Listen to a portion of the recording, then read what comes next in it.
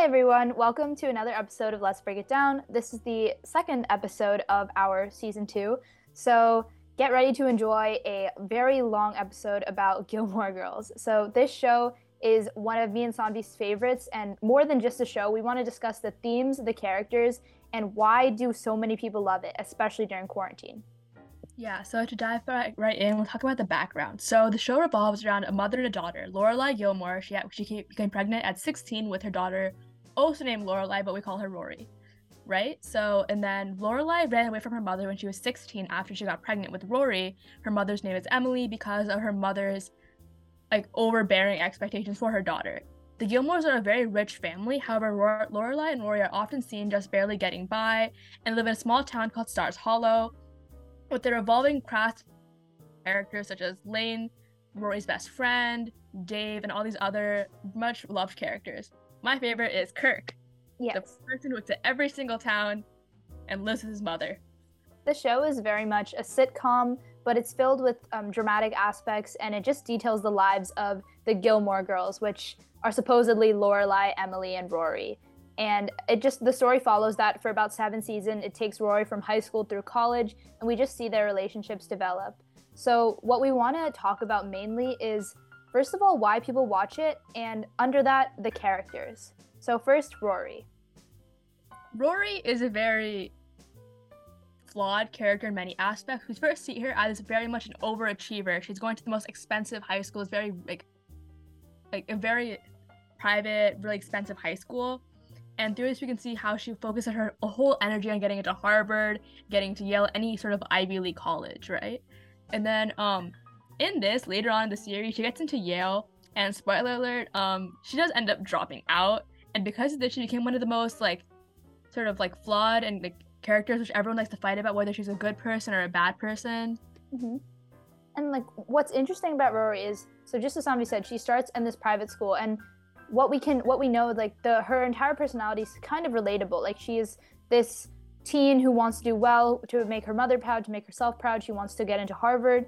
And so we can see how, students these days would relate to that, because getting to an Ivy League is so prestigious, and especially in, the US, it's very highly esteemed. Everybody wants to do it. But then there's this kind of idea called Rory's downfall. And that is when we see the main character kind of, instead of, growing throughout the season and becoming such a better person, we see her kind of falling down. We saw her in the beginning as this, more innocent 16-year-old who was doing all the right things, who thought she was. And then towards the end, just as Saanvi said, she drops out of an Ivy League and she doesn't know what she's doing. She has crises in the show itself. I think personally, I loved Rory's character so much. I thought it was so relatable. Even her downfall, the way at a certain point she worked so hard that she burnt out. There's that one episode where both Lorelai and Rory are very burnt out. They're trying so hard, but seems that they can never make it. And that's so relatable for so many people, especially when we're at least for me, they're both high schoolers, right? And we're all in this race for college, for Ivy League, for doing as many classes, clubs as possible. We see so many of our peers go through the same Rory's downfall, but in high school, where they work so hard that eventually it kind of becomes too much. Mm-hmm. And especially where we go to school in such a competitive high school, there's a reason that these kind of shows bring comfort to people, because it's almost like an out-of-body experience. You can look at yourself and you see yourself just like this character, and when they downfall, you might feel, it's okay to fail sometimes, right? But then we also see parts where Rory picks herself up, even after Yale. She gets herself together at times, and that's when we kind of see a different side to Rory, and that's where the debate of was Rory's downfall completely negative comes into debate. And personally, I always believed that Rory's downfall was always going to happen. I think it was set up from that way from the beginning. We saw her never being able to take criticism. When she got into college, she got into Harvard, Yale, literally every single Ivy League. And by seeing the fact that she never, ever failed, she got every single thing she reached for, it was almost as if she was set up for failure later on, especially when to such a huge college. And we can connect that to even the gifted kid mentality, I think, in a lot of schools, where schools will tell you that you're gifted and that you'll never fail and that you only have to try a certain degree to get all of these positive benefits. And a lot of kids were up that way. And then when they do fail, it's this realization, I can fail. I can not, get the best grade possible. And that's a really scary realization. So that's why I think, especially during quarantine, a lot of people just saw the show and really related to it, because a lot of people grew up with this idea that failing isn't good, failing isn't positive, and that they cannot fail, when really failing is, very normal, right? And I think that Rory started failing so later on, so that's why it brings me to Paris. Paris's failure happened in her high school senior year, where she did not get into Harvard, her family's lineage college, where every single member of her family went there, and she had a very large mental breakdown in public, right? And I think we could see that Paris, she failed a lot earlier on than Rory did. Rory failed in about her junior year of college, where Paris's first big disappointment happened in high school, and we can kind of see how that affected her in her Yale years. As you can see, first off, in Yale, they sort of dramaticate Paris's mental health journey by giving her this life coach named Terrence. And while obviously the existence of a life coach is very dramaticated, it became sort of like a comedic effect thing. What I thought was really interesting about it was that Paris was a lot less competitive after. She became a lot happier and healthier. Again, we can see that what that failure did to her. She did end up getting to literally every single medical school she applied to. She was a success later on in life, even though she did go through failure at an early age, which I think makes her a really good contrast to Rory, who didn't fail at all in high school, but she failed in college, which sort of like changed her life course a lot. And that, I think that's actually really positive. That's why I think it would be a really good influence when we see a lot of teens watching it, because recognizing that, failing one thing isn't the worst thing in the world, it's actually a learning experience. Like we see that with those things that are like, you miss every shot you don't take or something. Like if you're scared of failure, if you're scared of not trying something, and then you do fail, it's what's most important is learning from that, like Paris did in the show. And eventually she became even more successful than Rory, even though Rory perceived herself to be somewhat greater than thou. And I think when we've kind of discussed these two and their contrast, we can also kind of discuss Lorelai's parenting to Rory and how that kind of influenced her. Yeah, so Lorelai was a single mom. She started raising Rory when she was 16. She was only in her developmental years herself. And because Rory and her had such a small age gap, Rory became Lorelai's best friend. They asked her to show they're always best friends first and mother and daughter second. And while obviously we kind of glamorize her relationship and being like, oh yeah, I want that with my mom, that's like the best relationship possible, I think this did have a lot of negative effects on Rory.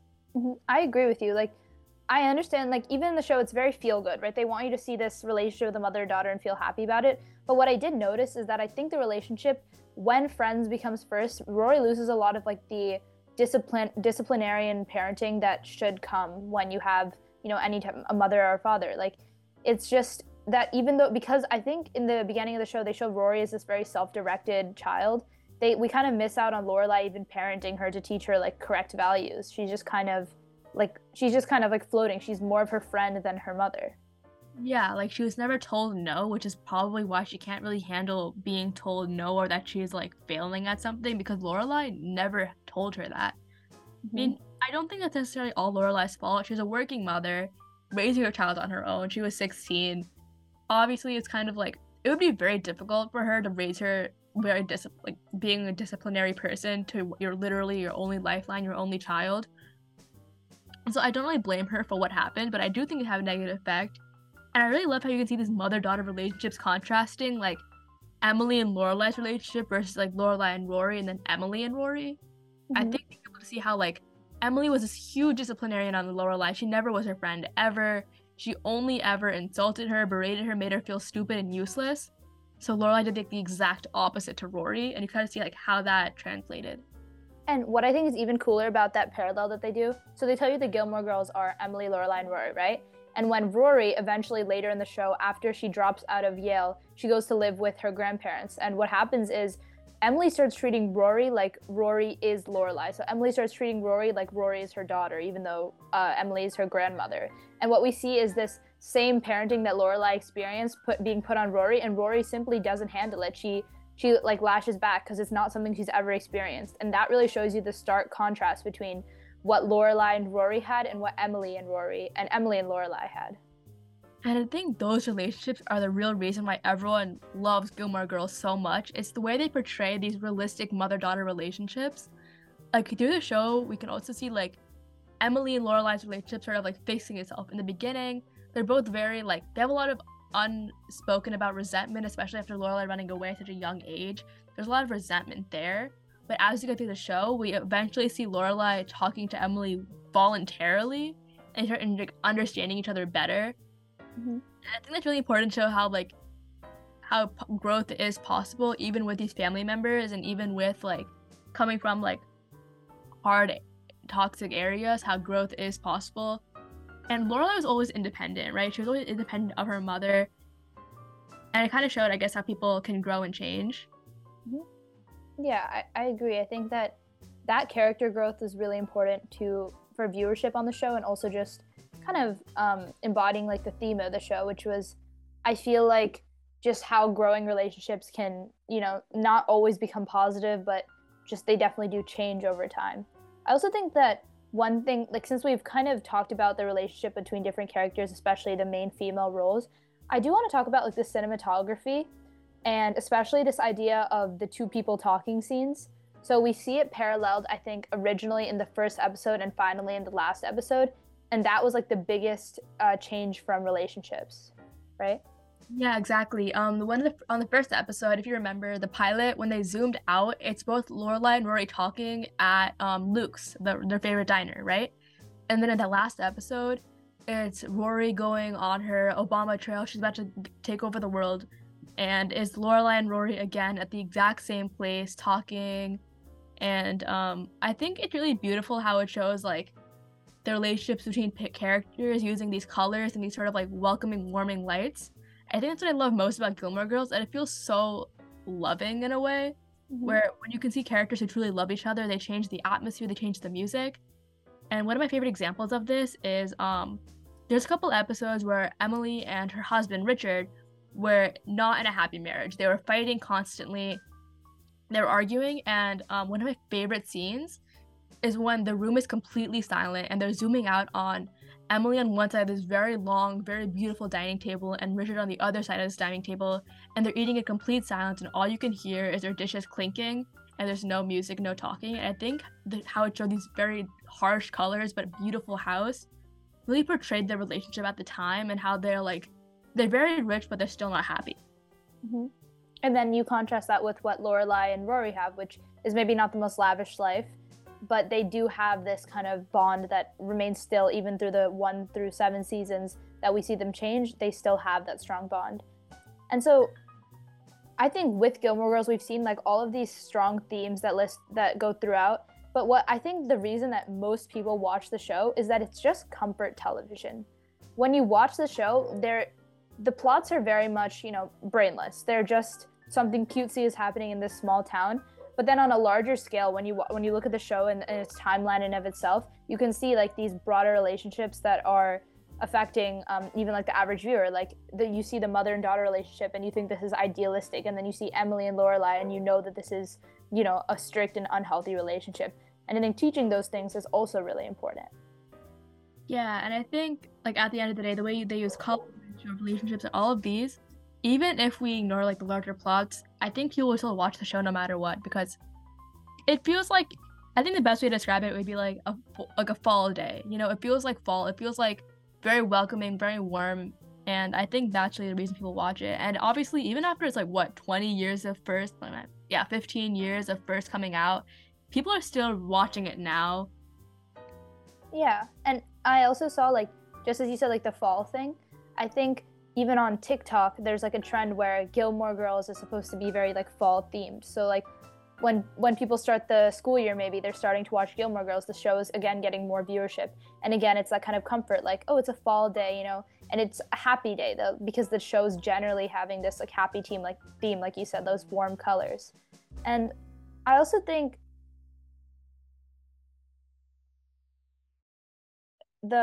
according to Vox, right? The show's setting was like this was like the intention of the show. Like they were supposed to have this small town setting to become like kind of world altering for the viewers. So even in the midst of like the pandemic per se, people saw this, cute town where everyone was together. They could feel this feeling of unity when really no one was able to be together at that time. Yeah, it's very like, small, quaint town. Everyone's walking everywhere. it's very nice. And I also love the fact that like everyone's so relatable in this show. Mm-hmm. Like I can see myself in a lot of the characters. I think a lot of people do. Mm-hmm. Yeah, like Paris or like Rory or Lane.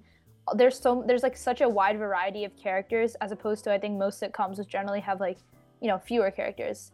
Even like Friends or like Seinfeld, there's only like 6 characters, right? But in Gilmore Girls, you have such a wide variety with so many different kind of relatability on so many different scales that I think that also contributes to why so many people love to watch the show. And so, kind of to close off, I think the most important thing about Gilmore Girls is that it makes people happy. Just seeing the show, seeing the fall theme, seeing the warm colors, despite all the themes that we brought to you, all the literary analysis that we've done, what's most important about the show is that it just brings a smile to people's faces. Yeah, exactly. So I guess to close off the episode, who do you see yourself as in Gilmore Girls? Are you kind of like a Kirk type person? Lorelai and Emily, a Rory. And, you know, it's kind of funny because you could probably take a quiz to give you that answer, but I think it might be more beneficial to just watch the show. Yeah. And so with that, thank you. You can follow us at Let's Break It Down Podcast on Instagram, and I think you're listening on Spotify, but we are Let's Break It Down Podcast on Spotify as well. So thank you. Bye.